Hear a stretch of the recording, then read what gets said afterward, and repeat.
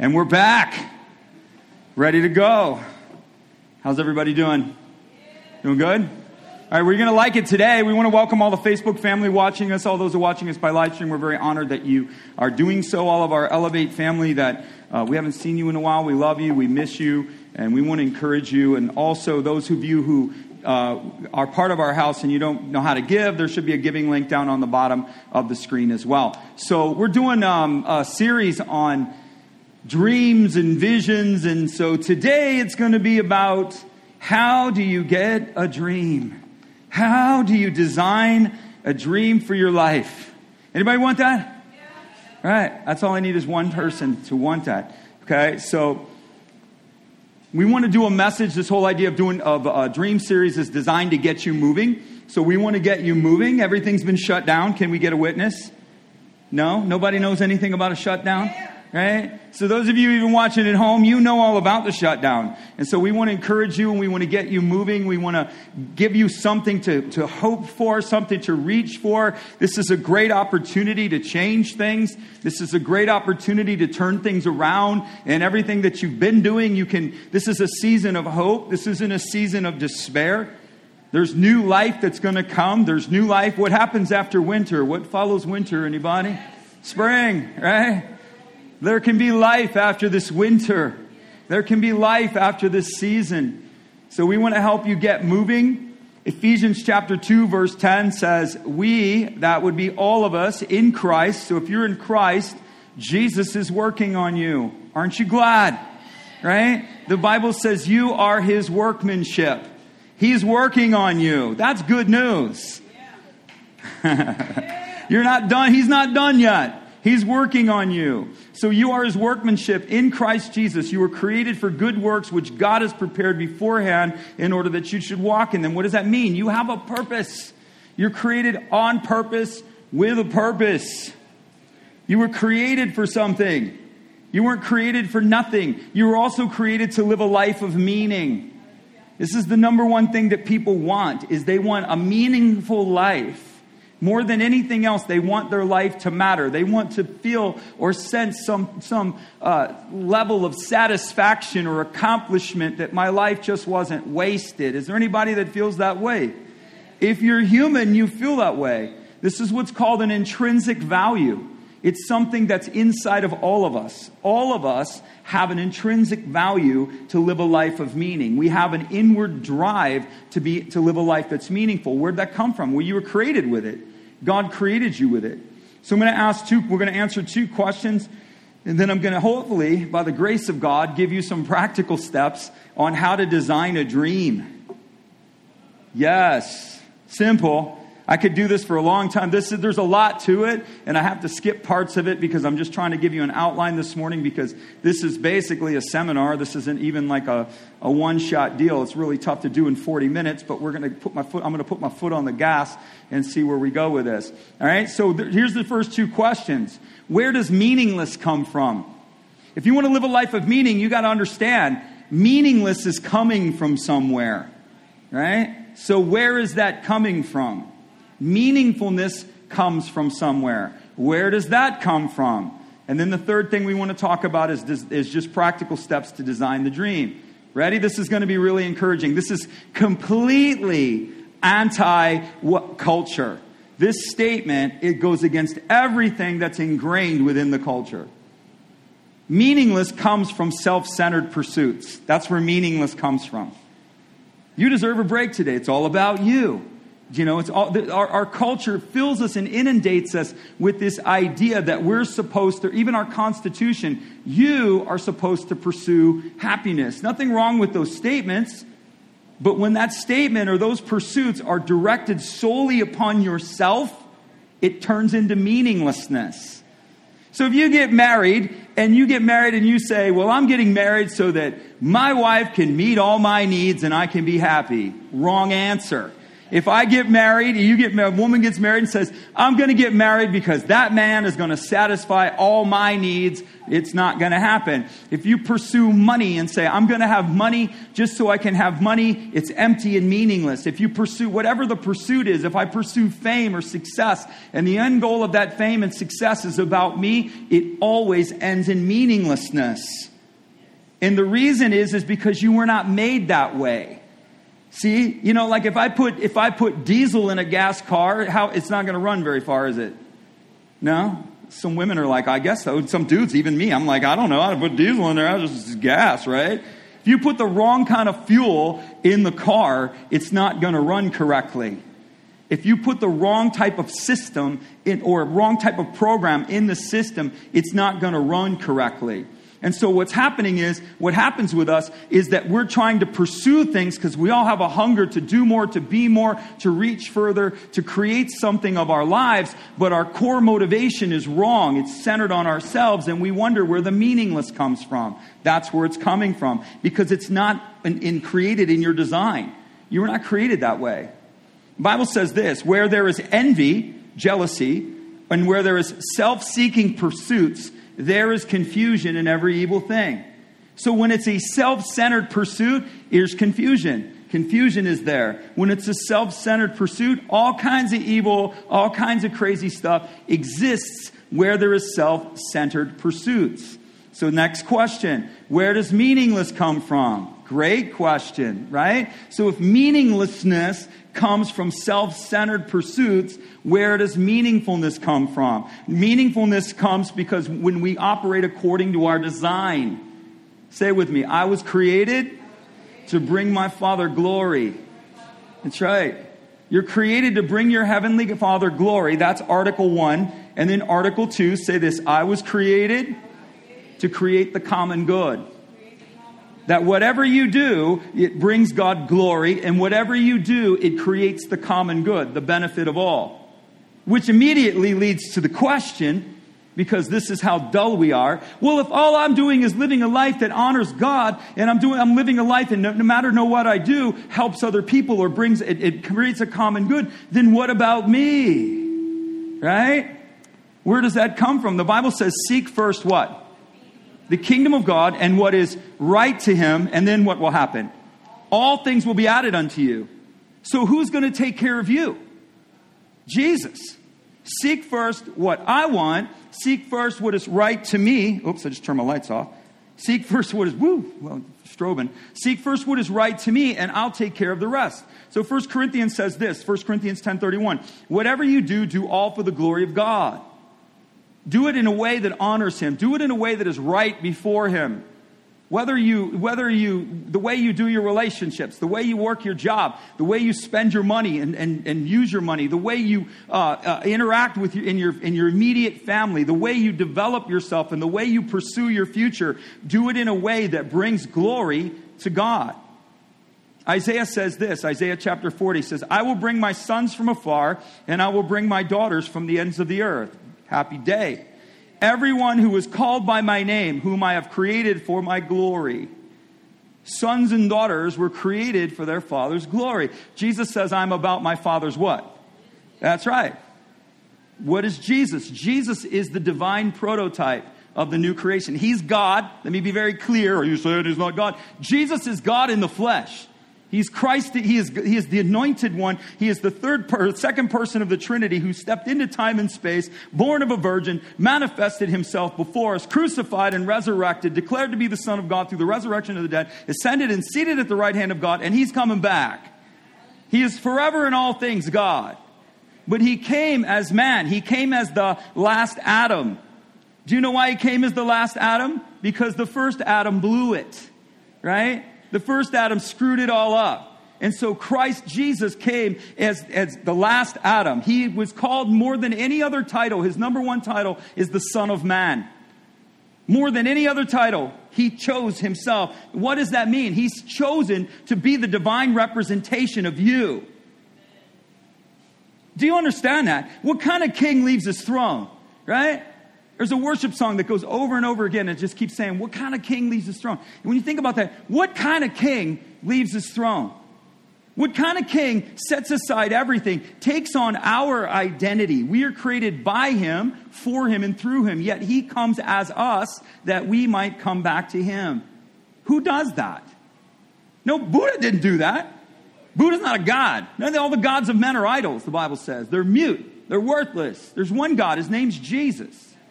I and the Father are one. If you've seen me, you've seen the Father.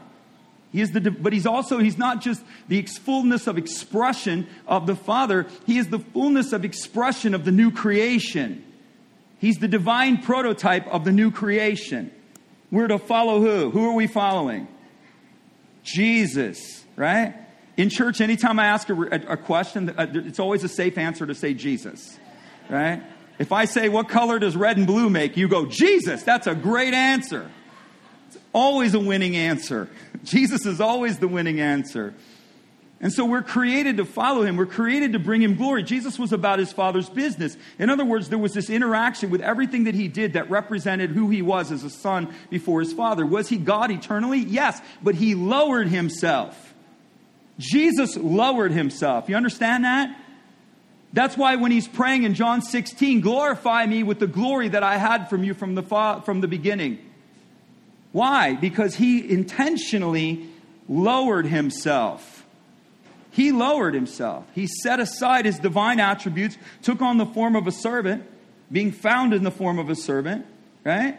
He set that aside. He set aside his title, right? Was he fully God? Yes, he's fully. I'm having all these theological arguments in my head. Yes, he's fully God. You're created for God's glory. Matthew 5:16, let your light shine before men, that they may see your good deeds and glorify your Father in heaven. What does that mean? Whatever you do, let people see you and let them go, wow.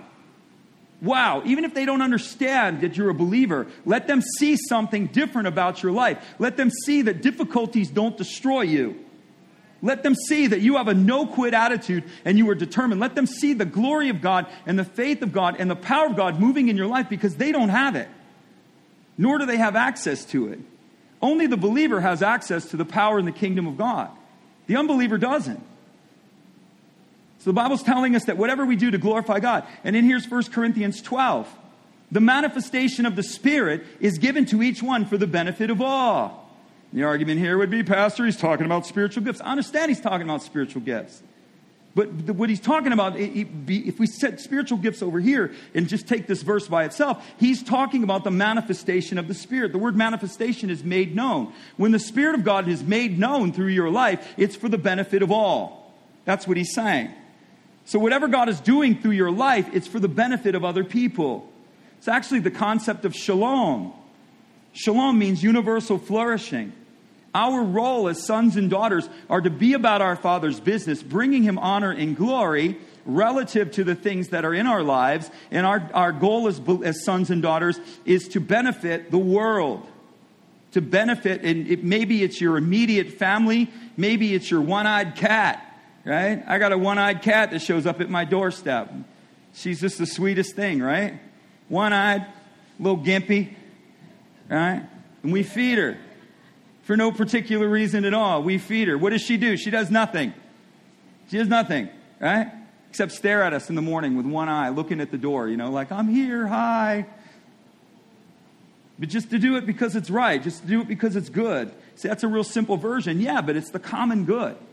It's something that's good. You're doing something for no other reason but to create the common good. Meaningfulness comes when you do what God purposes for you and you do what he intends. So it doesn't matter what you do. Your job, it doesn't matter. Your family, whatever it is, it's to bring God glory. How can I bring God glory in my job? This is relative to all of us. A, you know what? I'll tell you how to do it. A, everybody say it with me, show up on time. Right? B, do your work diligently. Right? You're not working for your boss, you're working for Jesus. So the Bible says it doesn't matter. Whatever you do, the work as unto you're working under the Lord.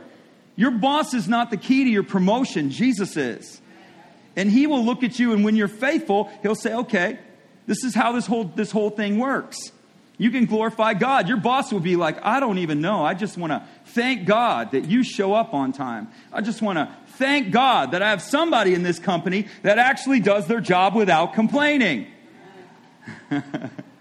And if you're an employer, you know exactly what I'm talking about, right? So it's like, because people they feel entitled. They feel selfish. They feel like the job exists for them, right? I've had a couple of really bad customer service experiences, which I will not mention the names, recently. But I told Sherry, it's as if the person serving me the coffee thinks that I'm there for them, right? And the rudeness and the just complete lack of respect that we're being treated with is like what? You know, like it's like, because people have a perspective that, well, I'm here and, you're here for me, so I'm here. You know, they just have this warped perspective of what customer service. Can anybody know what I'm talking about? Anybody? Is there right, like customer service is like, where is it? I mean, it's just not even there anymore. So nonetheless, meaningfulness comes when we do these things so we can glorify God. I tell my kids this. Any young people in the room, anybody under the age of 35, you might want to say this with me. Write this down, okay? You're going to want to write this down. This is going to be, there's a little gold about to come into the room. I tell my kids, you don't have to be exceptional. You only have to be competent. That's what I tell them. You do not have to be exceptional. You merely have to be competent. And do you know why? Because the majority of the world is incompetent. You want to shine? Come on. That's going to get a witness. You don't have to be PhD, Einstein, blowing it out, going to come up with a new theory. All you have to be is competent. And so I teach my children to just be competent. Competence will make you exceptional over the long term. The majority of the world is incompetent. They cannot do basic things. They don't operate according to basic things. So this is the goal. How can you glorify God? By merely be competent. Just be competent. Designing a dream. All right? Somebody want to design a dream? Somebody want to write this down? So I'm going to take you through a little bit of stuff. Okay, I look at weird things, but it always comes out really good in the sermons. So, my wife will be like, what are you reading? I'm like, I'm reading this, I read all these crazy things, right? That I'm interested in human behavior. I am. I'm interested in why we do what we do. Somebody said, well, it's easy, Kevin. It's sin. I get it. But there are other motivations just besides sin. There's something called positive psychology. What causes people to respond in a positive way? That's something that interests me, right? Being in the people business. So what approach moves people in the direction that they're supposed to move in?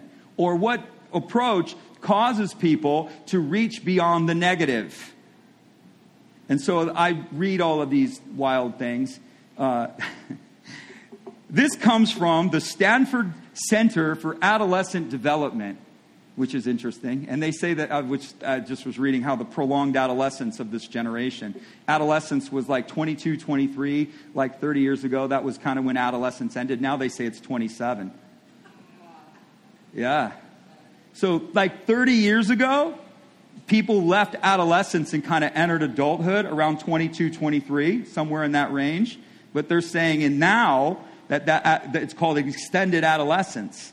And so we have a generation that doesn't come out of adolescence until they're 27 years old.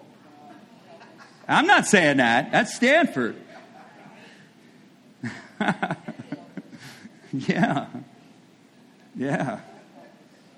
And there's cultural reasons for that. There's a lot of reasons for that, but which we won't get into. But in this study, they did 30 years of positive psychology, and they realized that people advance and how people advance in their lives and how people determine what their life is meaningful, how people achieve meaningfulness. And it's very interesting. Not because what they found out was so profound, but what's interesting is that what they found is exactly what the Bible says. Of course, they won't understand that. They don't understand that what they discovered, oh my gosh, somebody called Pulitzer. Somebody called Nobel. I need a Peace Prize or a Pulitzer for what I just discovered, when it's been in the Bible all along, right? What they discovered is that people who advance positively and people who live lives of meaning, they boil it down to basically three things: identity, belief, and motive. People that achieve success have a strong understanding of the person that they are. They have a strong knowing of who they are, right? They're not confused. They have a clear understanding about what they believe. They have a system of ethics. They have a system, a framework of thinking. That's where they are. And then the third one is that they have a clear motive as to why they're doing what they're doing. Most people have no idea why they're doing what they're doing. You know, no clue. Why am I doing this? I don't know. Have no idea. And so identity, these are like core things that we preach here at Elevate. Identity, who you are in Christ. That determines everything. You're a son of the highest. You're a daughter of the highest. On purpose with a purpose. Know who you are. Nothing fair about favor. Right? Call to live a high and upward calling in Christ Jesus. Identity, know who you are. Belief, having a clear framework about what you think and what you believe. Having a framework actually that relates. The framework is the middle ground. The belief was the middle ground. And so the belief system comes into compliance with the identity. And the belief system comes into compliance with the motive.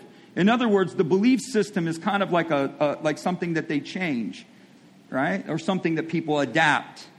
So as they discover more identity or more purpose or, motive as to why they're doing what they're doing, what they learn is their belief system changes. Isn't that interesting? That the more you discover who you are in Christ, the more your belief system changes. The more you discover what God has for you and the motives of your life and the purpose of your existence, the more your belief system changes. The more your framework of thinking changes. That's amazing. It's exactly what the Bible says. But these guys are confirming it through these tests and this ongoing research. So they discovered that. So you need to say it with me. I need to know my identity.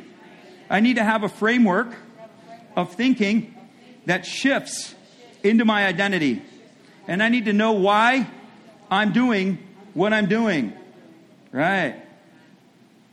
People can only handle, this is another thing they discovered. People can only handle 5 major areas without being confused and overwhelmed. It's true. That's crazy, right? Everything we do here is based around 5, right? And not because we're Stanford research studies. We have Radical 5. We have the 5 key areas of your life, which we're going to talk about. And it's just typical. Like if they take 30 jams, right? So if like they do this survey where they put out jellies and they put out 30 jars of jelly. And what they find is people are interested in all these jellies, but nobody buys them because there's too many choices. Then they put out 7 jellies and they realize less people are interested, but more people are buying. Then they put out 3 and they put out 5. And so they come up with the optimum number. The highest percentage of people that purchased the jelly was when they had a choice of 5 or less. And so they figured out that the maximum number psychologically that people, anybody ever have like too many choices and you can't make a decision? Should I wear the purple, the red, the blue, the green, the yellow, the fuchsia, the mauve? Which one should, it's like when there's too many choices, the first thing you have to do is eliminate choices. But they discovered that there are only 5 major places in a person's life. That's one of the reasons why you feel overwhelmed, is you're dealing with too many things. Anybody know what I'm talking about? You're overwhelmed because you're not designed or you don't have a capacity emotionally or intellectually to handle more than 5 things. The best multitasker can handle 5 things at the same time. But literally, you have 5 areas of management in your life. And those are the areas that you can effectively progress in without being overwhelmed. And so what are those areas? So we take it this way because this all comes from the Scripture. So faith is assumed, right? So we put them all in F so that they're easy to remember. The 5 key areas of every person's life, particularly if you're a follower and a son of Jesus, a son or daughter of the highest, they are your faith, your family, your finances, your friendships, and your future. Those are the 5 key areas of your life that you need to have a dream or a vision for, because the rest of your life is spent managing those 5 things. Can I get a witness? Your faith has to come first. So no matter what I say, we're Christians, right? So we're supposed to grow. We're supposed to develop at our faith. We're supposed to grow from glory to glory. So faith always has to take the first place. The other ones will shift depending upon the stage of life that you're at. Okay? So all of you, everybody, all of us, we have to have a vision for our faith. We have to have a dream for our faith. We have to become more than we're supposed to be. Why? Because God wants us to be. He wants us to, yes, He wants us to grow up. He wants us to mature. That's what we're supposed to do. So we have to have a dream, a vision, even if it's a simplistic plan, even if it's based on the Radical 5. I'm going to read my Bible, I'm going to pray, I'm going to commit and connect to church, I'm going to financially give, and I'm going to live on mission. Even if you just did those 5 things, your life would grow. You would grow. Your faith would begin to direct. Then maybe you take it to a higher level. I'm going to go through the Gospels class. I'm going to go to the School of the Prophetic. I'm going to learn. I'm going to get involved. I'm going to, there's a whole myriad of things that you can do to increase the capacity and reach and go higher in your faith. I'll give you one. Now, don't get mad at me. My name is Kevin, and I'm your friend, okay? Don't get mad at me. Some of you would go further in your faith if you entered into worship. I'm just telling you. Have you seen this band? No. Let me come back. Have you seen the worship that God expresses through this team? Some of you, your faith would grow merely by entering into the presence of God. The atmosphere of your life would change when you would not lean away, but in the atmosphere of worship, you began to lean in and allow the presence of God to begin to manifest upon you and within you. There would be a transformation in you that you couldn't even associate with. Your mind, because it's this Holy Spirit, would be moving in you and reprogramming you in a way at a level that you can't do yourself. And a lot of people, they miss out because they think that worship is just merely the singing of songs. It is the encounter with the living God. It's how the gates are open. Enter His gates with thanksgiving and His courts with praise. It's how our presence, we are ushered into His presence, and His presence is ushered to us. He is seated, the Bible says, enthroned upon the praises of His people. You want to know where Jesus is? He's enthroned upon His praises. Upon your praises. Authority comes in the room. You guys can feel the atmosphere shift when the music begins to play. When the worship begins to lift. The Spirit begins to move. The atmosphere shift. The throne. Jesus is enthroned. Your problems suddenly go away. Do you know why? Because Jesus is in the room and He's in charge. Your problems aren't dictating to you anymore because Jesus is in the room and He's in charge. Right? He's enthroned upon the praises of His people.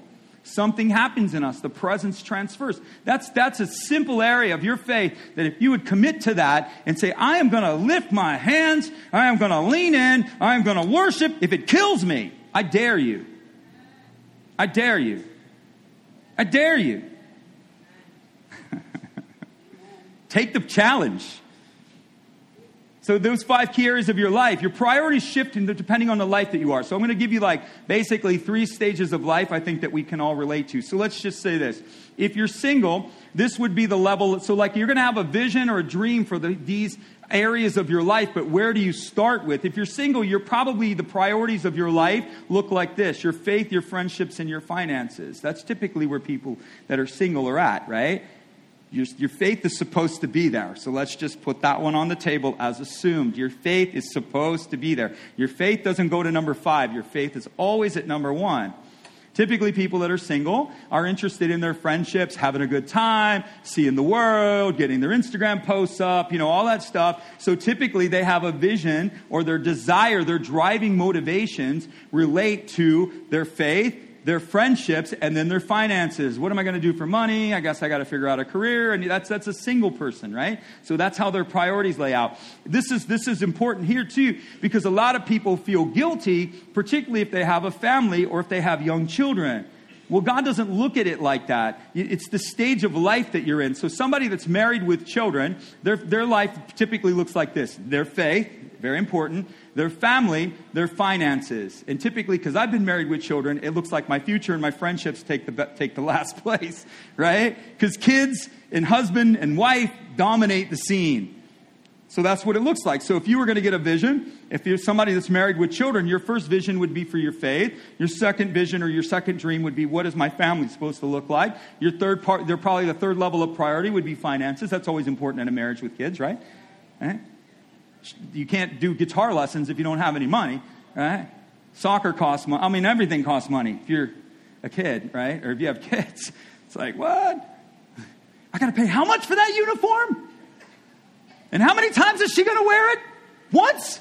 For $150? No, sorry. I'm digressing. I'm doing therapy right now. So anyway. So if you're an empty nester and your children are grown or that you no longer have personal responsibility for your children, typically this is what it looks like. That group of people, it's their faith, and that group of people is typically wanting their next level of priority is their future. What can I do with the rest of my life? What is the meaningfulness that I can accomplish with the rest of my life? So they're not focused so much. Usually the person who's raised children, they're a little bit more on they've already been beat up in the whole financial situation. So they're usually at some level of stability. They may not be where they want, but they're at least at some level of stability. So finances would probably come third, and then the other two would be optional. So what I'm trying to show you is that these 5 areas shift depending on the stage of life that you're at. You cannot expect a single person to act like or to have a vision for their life that looks like somebody who has a family. You cannot expect somebody who has a family to have a vision that looks like somebody who's an empty nester or their kids are grown. Does that make sense? So as you're doing this and you're designing the dream and it's really designing thinking and designing the direction of your life. As you're doing this, you got to realize this. The stage of life that you're in matters. It really does. It matters. I woke up one morning and I go, where have 25 years gone? Right? I've been married for 30 years, but I wake up and I'm like, where did my life go? Right? I don't know if you all feel that way. Anybody here? I know it's therapy session for Pastor Kevin here this morning, but I woke up and I would tell the Lord, this is just my personal conversation. I'm like, Lord, where did my life go? And you know what he told me? He said, you raised kids for 25 years, Kevin. That's where your life went. And it's just like this immediate burden lifted off of me. What did I expect of you? I expected you to raise your children well, to the best of your ability. We don't do it perfectly. I'm going to share this with all the parents out there. There is not a parent of an adult child that will ever lecture you on raising your children.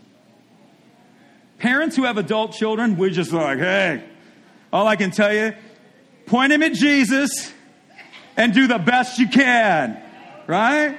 It's usually the 20-something or the 30-something that is the one that's advising all the parents on how to raise their children. Nobody that has adult children is running around giving advice. Not that I know of. Can I get a witness? Yes.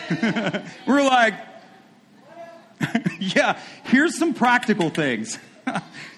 And then just do the best you can. And hold on.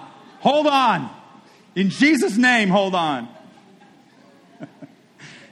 Your priorities shift depending on the stage of life that you're at. But that's just something God was telling me. And another thing that happens, and this is again for people that, typically the points of despair are in the point of, there's a point of despair somewhere along the line in all of these things. And the despair is that you feel like you're doing the wrong thing, or you feel like you should be doing more. People that actually have adult children, they don't realize the position that they're in.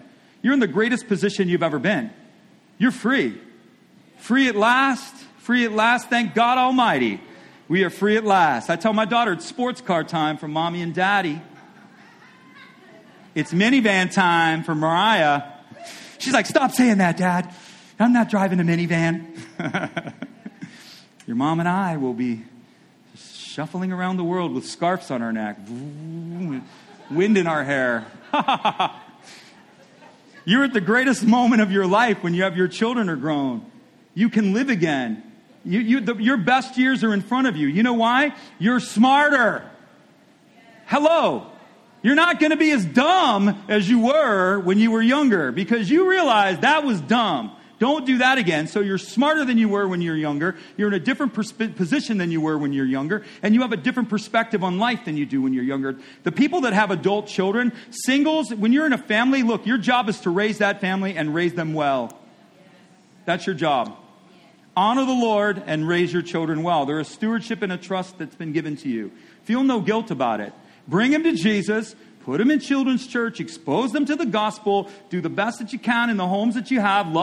Everybody love each other. Everybody forgive each other. Demonstrate things within the thing. But don't feel like you're going to be able to do much more because realistically you can't. You can't. Until they start getting, when they get older, things tend to shift. But usually when they're under middle school, it's really hard to do anything because you're in management mode all the time, right? Okay, all right. Anybody out there that understands me? Okay. All right. So just understand where you are. So designing a dream for each area of these lives. Your identity has to be reconstructed to the thinking that aligns with your thinking has to be constructed around your identity, and your thinking has to be constructed around your motives. What is the motive? What are you doing and why are you doing it? Who are you? What are you doing and why are you doing it? So let me just do a couple of myths and then we'll walk through some practical stuff. So here's the myth. This is the myth. This is what discourages people. People say, well, there's only one you. There's only one best you. You have to be the one best you that you can be. That's not true. How do we know this? Because psychologists have studied this. There are many versions of you. Somebody's out there going, I knew it. I knew it. There are many versions of you. Each one of those versions of you has the ability to be very effective. So there's no one perfect you. That's the first myth that needs to be exposed. The second myth, and this is a big one, there's more, but these are probably the top two, is this: people say it's too late to start. Who told you that? Did anybody tell you it's too late to start? It's not too late to start. God shows up with Moses. The brother's like 80 years old. Time to start, Moses. What? I'm out here in the wilderness, Lord. I mean, what do you want me to do? It's time to get up. It's time to go. It's too late to start. The truth is, you are where you are. I want you to say this with me. I am where I am. Therefore, I must start from where I am. You are where you are. You only have one choice. You literally have one choice, and it's move forward. People say, no, I have a choice to not change. That's not true. Life will make you change. Life is in constant motion. Life is always shifting and moving. And if you try to stay still, life pings you around and beats you around and it forces you to move. So people say, well, I have two options. I can stay as I am or I move forward. No, you literally don't really have the option of staying as you are, because life will make you change. Business environments change, social environments change, political environments change, economic environments change. All of these things change around you, and you cannot stay as you are. You have one choice, and it's to move forward. My favorite story of all time, this was a huge lesson to me, and my wife taught it to me.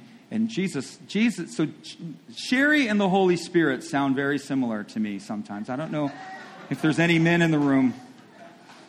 And when the Holy Spirit isn't getting through to me, magically, mystically, spiritually, Sherry starts speaking like she's the whole... I'm like, wow, that's uncanny. You sound just like the whole... Anyway, sorry. But one of the things that happened, we were in Italy. This is a long time ago when we were younger, and I'm completely clueless. At this point, I'd never been out of the country. She'd been traveling since she's like 15, moving around the world, all this stuff. I'd never been out of the country, so we're newly married. Hey, we're in Milan. Woo, you know. First thing I noticed, everybody's smoking cigarettes. I walk in Milan, everybody's like, right off the plane, man. I was like, wow, these people really like their Marlboros over here, right? I mean, they're really going for it. But the second thing I noticed when we would go to get on the train, I have all my bags. I didn't have any clue where I was. She just cut through the crowd and said, we're going this way. And something happened, and I share this a lot. Say it with me. The world gets out of the way for the person who knows where they're going. Yeah?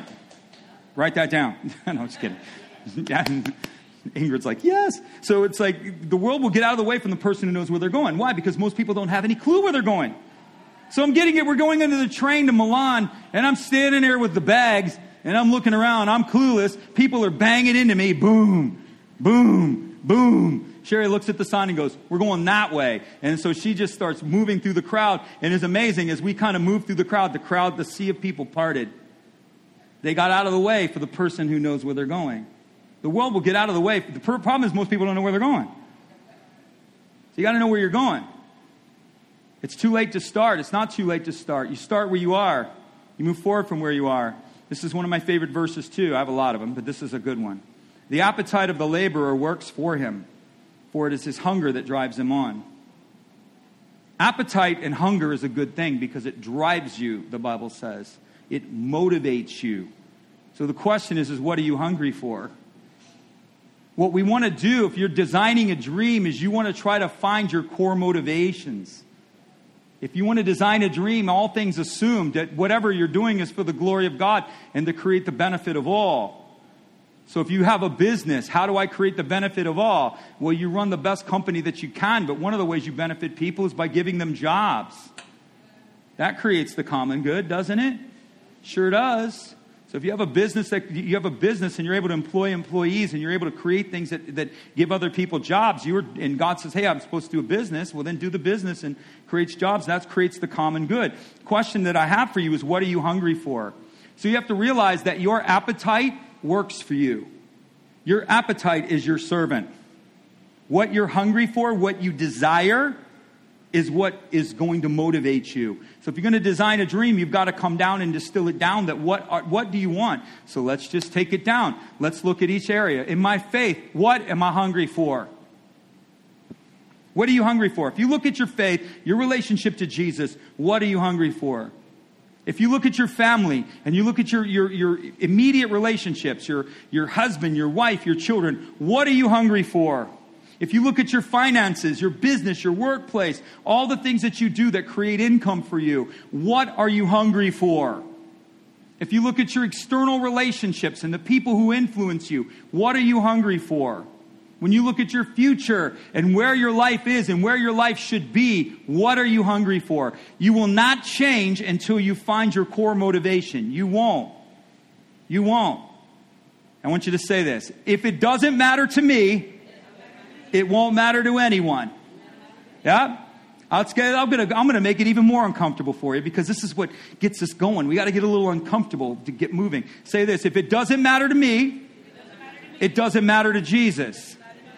That's offensive. Are you kidding me? It doesn't matter? Read your Bible. Read your Bible. Classic story shared here all the time. One of the elements and one of the lessons from blind Bartimaeus is that his healing didn't matter to Jesus until it mattered to him. Read the story. How many times did he cry out? Jesus kept right on going. You mean to tell me Jesus didn't know there was a blind man sitting there with a rag on his head, on his eyes, and a cup in his hand? He cried out. Jesus kept right on going. Son of David, have mercy on me. Jesus is like, not good enough. Son of David, oh, Son of David, have mercy on me. Not good enough. Not good enough. When it came from the depth of his heart, when he said, Son of David, have mercy on me. When it came with meaning, when it came from within him, what happened? Jesus stopped. And he said, bring him to me. And they said, what? Be of good cheer, the master calls. He'd been calling the whole time. And then he asked him, he says, what do you want me to do? You've called me over here. You're calling on me. Now you tell me what you want me to do. Do you know what you want, Bartimaeus? Oh, Lord, look on me. Have pity on me. Have mercy on me. And you're meaning it from all your heart. And the Holy Spirit shows up and goes, what do you want? Oh, I don't know. I just want whatever you want for me. What? People don't know what they want. They don't understand their core motivation. They don't understand their core drive. And the Bible clearly teaches us that if it doesn't matter to you, it doesn't matter to him. It's not that he's not, and that sounds insanely insensitive. Oh, how can God be insensitive? God's motivation is to work with you, not work for you. The cross has been, Christ is resurrected. He has done everything he can to save humanity. He cannot save people unless they give their hearts to him. Jesus will allow people to go to hell. Yeah? People will be lost. Doesn't it matter to God that people are lost and going to hell? Yep, it matters a lot to him. That's why he became a man. That's why he was murdered. That's why he was crucified. That's why he sweated blood. That's why he has stripes on his back. That's why he was publicly executed and naked and ashamed, buried for 3 days, rose again. That's how much it matters to him. He mortgaged his kingdom to provide a way. But if it doesn't matter to people, if people don't want to get saved, it doesn't matter to Jesus. God wills that none should perish, but all should come to salvation. His will is men come to Christ. His will is that men be born again. But the sad reality is that people won't. We think that Jesus saves us by default. He doesn't save you by default. He doesn't.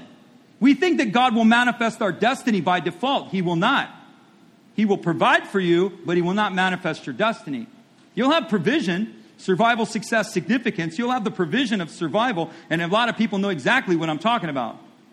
They're provided for, but they're at the level of survival. Because it doesn't matter to you enough to change. It doesn't matter to you enough to get up and find the motivation to do something more, to partner with him at a higher level. And you can stay there. There's no condemnation. There's no condemnation. You can stay right there. God will always provide for you. You will have food, you'll have shelter, you'll have basic provisions. You'll live hand to mouth for the rest of your life. You'll be provided for. You don't have to worry. You will not beg for bread. God's sons and daughters will not beg for bread. He'll take care of you. He will. Don't have to worry. He feeds the ravens. He feeds the sparrows. He'll feed you. But if you're a son and daughter in Christ, you're invited unto success, and you're actually invited further unto significance. But the choice is yours. If it doesn't matter to you, it doesn't matter to him. It's just the truth. It's hard to digest. But what that will do, if you get that, it should wake you up. It should wake you up. Wait a second, if this doesn't matter to me, then it's not going to matter to anyone. So this needs to matter to me. What needs to matter? What area of your life are you hungry? What area of your life is there a drive? Where is your hunger? It's working for you. It's working for you. You have to find your motivations. Your driving motivations is what creates change. It creates the longing. It creates to say everything's got to shift. What we look at, that's why I told you last week to do what should happen, what could happen, what must happen. So if I look at my finances and say, yeah, I probably should get another job, you're not going to change.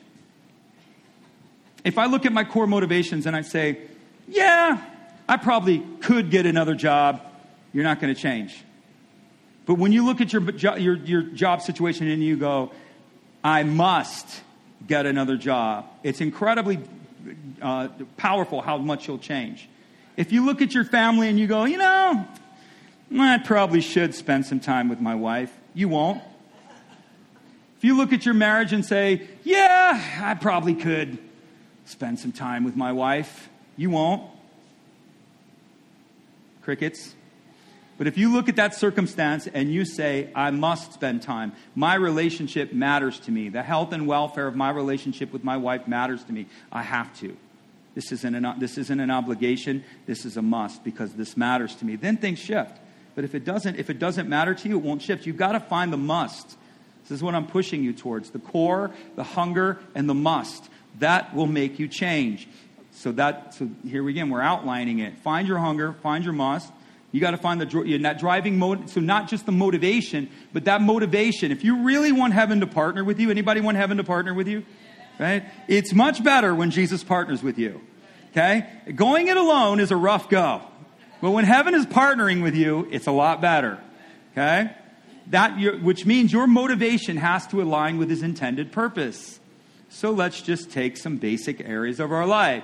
So if people say, I want my faith to grow so that I can live my best life now, that's a wrong motivation. I'm going to look right at the camera. I want my faith to grow so I can live my best life now. That is a wrong, I'm going to say it one more time, wrong motivation. Why? Because the motivation of that statement is directed back to yourself. Do you get that? Anything which means if I'm going to grow my faith so I can live my best life now, that path is going to lead me to meaninglessness. Why? Because self-centered pursuits, self-indulgent pursuits always lead to meaninglessness. So what is a more meaningful statement? I want my faith to grow so that I can know Jesus and the world can know Christ and the earth through my life. Now you have a good motivation. I want my faith to grow so that the dynamicness of Jesus could be expressed to others. Heaven is watching that. Boom. You just got his attention. You want him to look at you? You just got his attention. I want my faith to grow. Here's a good one. So I can fulfill my destiny and bring the kingdom to the earth. You just got his attention. Seek first the kingdom of God. Right? Your kingdom come, your will be done on earth as it is in heaven. That's his desire. So Lord, I want to grow in my capacity and my faith so that the destiny that you have given to me, the birthright that you have given to me can be manifest and I can build your kingdom and I can restore your kingdom upon the earth or I can release your kingdom upon the earth. You've got his attention. Do you get what I'm trying to tell you? Our problem is where we're missing the mark is when we put the target out as us. We put a picture of ourselves out and we shoot at that target like, that's what I want. I want to live my best life now. A lot of the books that are written and a lot of the teaching courses that are written are narcissistic. We teach a narcissistic gospel even in the States. It's all about you. What can Jesus do for you today? Is the air too cold? The chair's not comfortable enough? Did you not like the fish tank in the thing? You know, we just teach this indulgence, and that's why we have people that where the kingdom doesn't matter. There's no meaningfulness even in their lives. Typically, people fall from church within 5 to 7 years. Typical.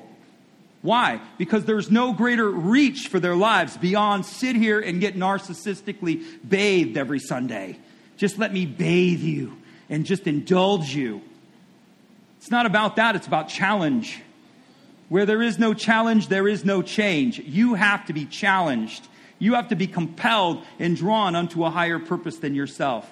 That's why you were made. That's why anything that relates to yourself is meaningless. So let's take marriage. Everybody hold the chair. Hold the chair. Hold on. Say, Pastor, I want you to say this with me. Pastor Kevin is my friend. I am your friend. All right? People go, well, I want to get married. Why do you want to get married? Because I don't want to be alone. Wrong motivation. Wrong motivation. I want a better marriage. Why? So that we can both be happy. Wrong motivation. You see that? Are you ever going to be happy? Is that woman really ever truly going to make you fully happy? Is that man ever really truly going to? No, because so if you're looking at, I'm looking at my wife and say she's the meaningfulness of all of my happiness, that's going to be meaningless, right? Those are wrong motivations. People say, I want to get married so I don't want to be alone. Why do you want to get married? I don't want to be alone. Oh, good luck with that one. That never ends in disaster, does it? Why'd you marry him? Well, I just didn't want to be alone. Okay. Did any of that stand out to you? He was Mr. Right Now. I don't know what to tell you. But if you want to say this, you say, I want a successful marriage, and I want to be married so that the depth of our love, ready, might be fully explored with maturity that comes through restoration and forgiveness in the power of the Spirit. That's what happens in marriage. Yeah. Marriage doesn't make you happy, it makes you holy. Yeah, and it makes you mature. That's what marriage does. And so when you have the motivation that says, I want to explore love that comes through the maturity of the Spirit that is demonstrated through a life of restoration and forgiveness. If you don't know the word forgiveness, your marriage isn't lasting. Do I have any married people here this morning that can understand the F-bomb, forgiveness? It's the ultimate F-bomb. Forgiveness. You say this, I want to be married so that others can be encouraged from our relationship. Beautiful statement. Lord, I want a healthy, dynamic marriage that's never perfect, but it works and operates with forgiveness and love and understanding so that other people can look at us and say, how do you make it work? I want a healthy marriage so that my children could have a good witness and good examples, and that the experiences that we go through, we could use to help other people in similar situations. Now you have his attention. Those are proper motivations. You get me? We have to realign our thinking. Let's do finances, right? I want money so that I don't have any problems. Wrong motivation. I want money so that we all want this. We're all down. We're like, yeah. We want money so that nobody can touch me. We want that. We want money so that we can do whatever we want. Those are all human motivations, but they're wrong. The Bible tells you what the motive of our money is to be. Deuteronomy 8:18. It's an incredible promise. The Lord your God say this with me. The Lord my God has given me power to create wealth so that I may establish his covenant in the land. Every believer is endowed with a supernatural ability to generate wealth. What does wealth look like? Wealth is relative. Wealth is determined by your perspectives, your goals, your dreams, your hopes, all of that. But the point exists is that you have some means that God has given you through a supernatural endowment to create income. But the purpose of that is not to do it on yourself. The purpose of that is to what? Establish his covenant in the earth. You see the giving dynamic that's associated with that? I'm not giving you money just so that you can have money. I'm giving you money so that you can support the gospel. I'm giving you money because this is how the church exists. This is how missions go forth. This is how everything happens. It's through the donations and the gifts and the fulfillment and the faithfulness of God's people. Nothing wrong with it. You should say, I desire this. Let's have a guy here today. He comes here and I just told him, make a covenant. It's like, how do I get to another level? I said, you need to make a covenant.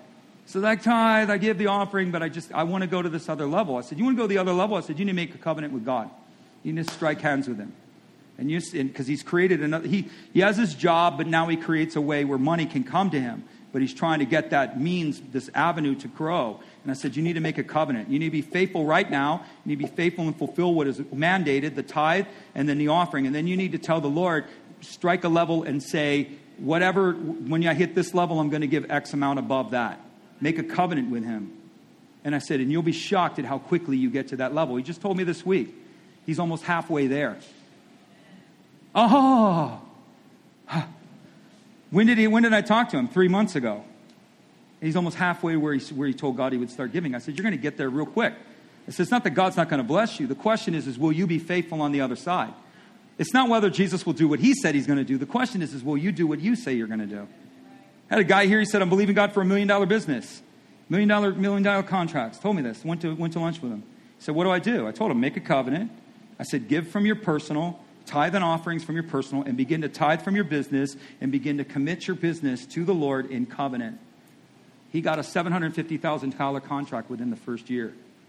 Then he was almost close to $3 million within the first 2 years in contracts. Right? And then he tells me this. I have lunch with him again. He goes, the Lord has told me I no longer have to give. So he told me. Yeah, it's what people do. Greed. So you make a covenant with God, and God fulfills his end, but this is people. This is people. They get to this point, and then they cannot be faithful with what they committed to. The issue isn't whether Jesus will be faithful. He will be faithful. The question is, will you? To whom much is given, much is required. Will you be faithful? What do you want? Why do you want it? What are you willing to change to do it? That's a great question. So here it is. A, identify your hunger. B, where are you at in relationship to that? So what does my hunger mean? Pick the 5 areas that I told you. One of them, almost immediately, you're going to have a driving motivation in one of those areas. I can tell you that right now.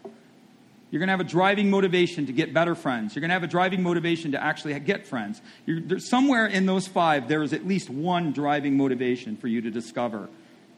One of them is there. So look at the 5 areas. Begin to ask. It requires work. So people do, oh, it's so much work, Pastor. Oh, you mean I have to think? You mean I have to ask the Holy Spirit? You mean I have to meditate and reflect on my life? Oh, it's so much work. Give me Netflix. That's what happens. That's why the majority of people live lives of mediocrity. Mediocrity. Swamped in the mires of mediocrity. Successful, but never reaching the potential or the purpose or the destiny. You have to realize that your destiny relates to other people. The world needs you to fulfill your destiny.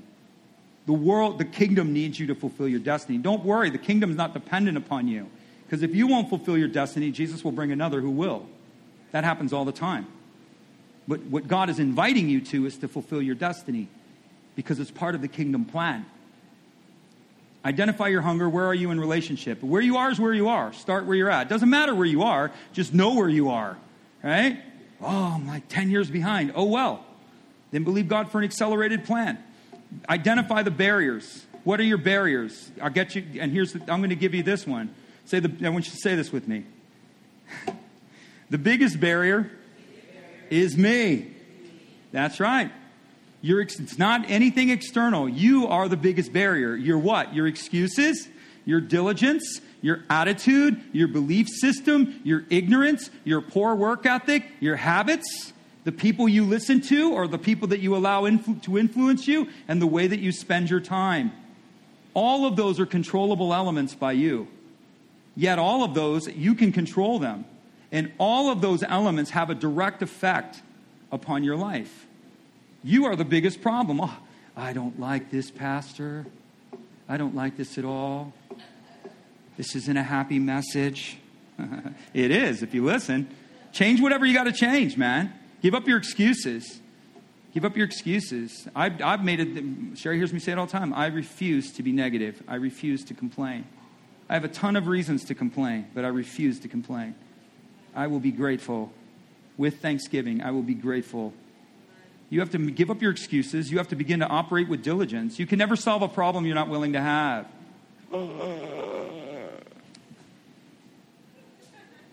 Say it with me. I can never solve a problem I'm not willing to have. So if your problem is your attitude, but you keep saying, I don't have an attitude problem, you'll never solve that problem. If you have a diligence problem, but you keep saying, I don't have a diligence problem, don't worry, you'll never solve that problem. You can never solve a problem you're not willing to have. Excuses, I don't have the time. You don't have time, you take it. This is what time looks like. Time, we all get the same thing. You don't make time, you take time. You have to take time. How do you take time? You have to shift your priorities around. You have to begin to shift your priorities around. That's how you take time. I don't have the money. Find it. Find it. You have your income, you have your job, which is your occupation that produces revenue. But then a lot of people, you need to do a side hustle. And there's a lot of them. There's a lot of opportunities to do side hustles. A lot of them. Do you have a phone? Do you have a computer? Do you have a car? I don't want to work extra hours. Well, then you are not hungry enough to get to that point. If your job is static and you cannot move from your job right now, or your job cannot produce the revenue that's necessary for you to do what you're hungry for, then you have to find an alternative. You don't have there's no other way. There's just isn't any other way. It's interesting. This is not to spend a lot of time. I'm going to end it right here. But immigrants do an amazing thing in this country. I don't know if you guys ever watch immigrants in America. Pick a continent. It doesn't matter where they come from. They can come from Africa. And within a generation, they're more successful than African Americans who've lived here their whole lives. They can come from Europe. And within a generation, I just watched a guy who just came from Russia, not even 10 years ago. And he's made a fortune in real estate. And meanwhile, he's in a poor neighborhood in Massachusetts. Meanwhile, there's people that he lives around that have had that opportunity their whole lives, but have done nothing with it. There are immigrants that come here from Asia, Latin America, Haiti, wherever. They come here, they understand. Oh, this is everybody hold the chair again. Hold the chair. Hold the chair. Here comes another one. He's going to give us another one, all right? This is important. You have to understand where you are. You have to understand your environment. Context matters.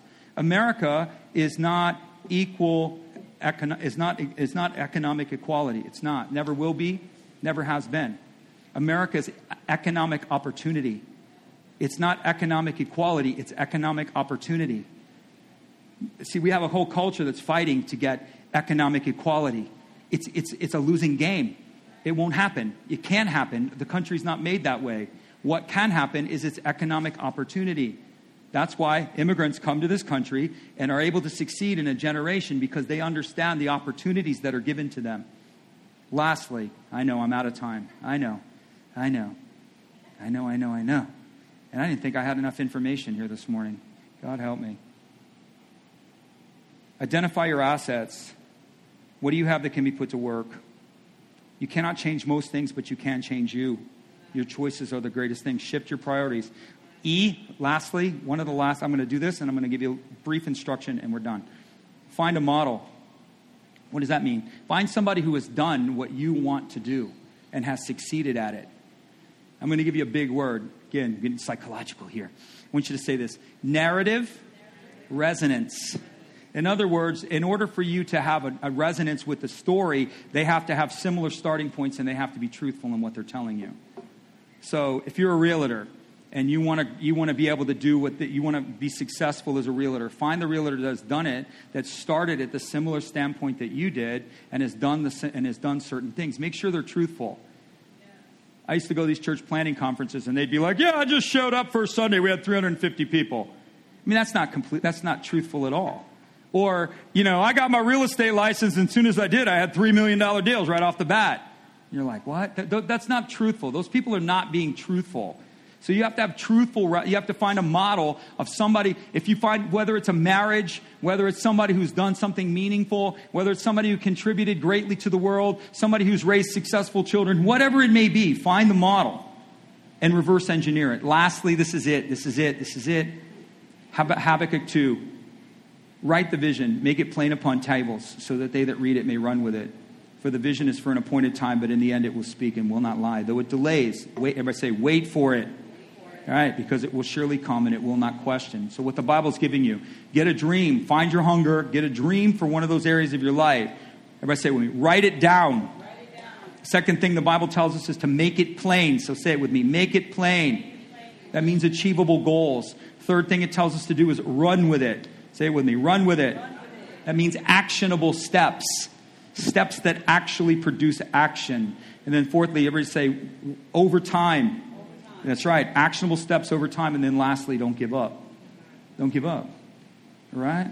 Amen. I love you. That was like a fire hose of how to get a dream. So we love you there out there at Elevate too, but we have to close the service. So we're going to bless you. May the Lord bless you. May the Lord keep you. May the Lord cause his face to shine down upon you. May the Lord be gracious to you in every way. May he give you peace. May you forever live within his favor in Jesus' name. Amen. God loves you. We love you. Have a wonderful week.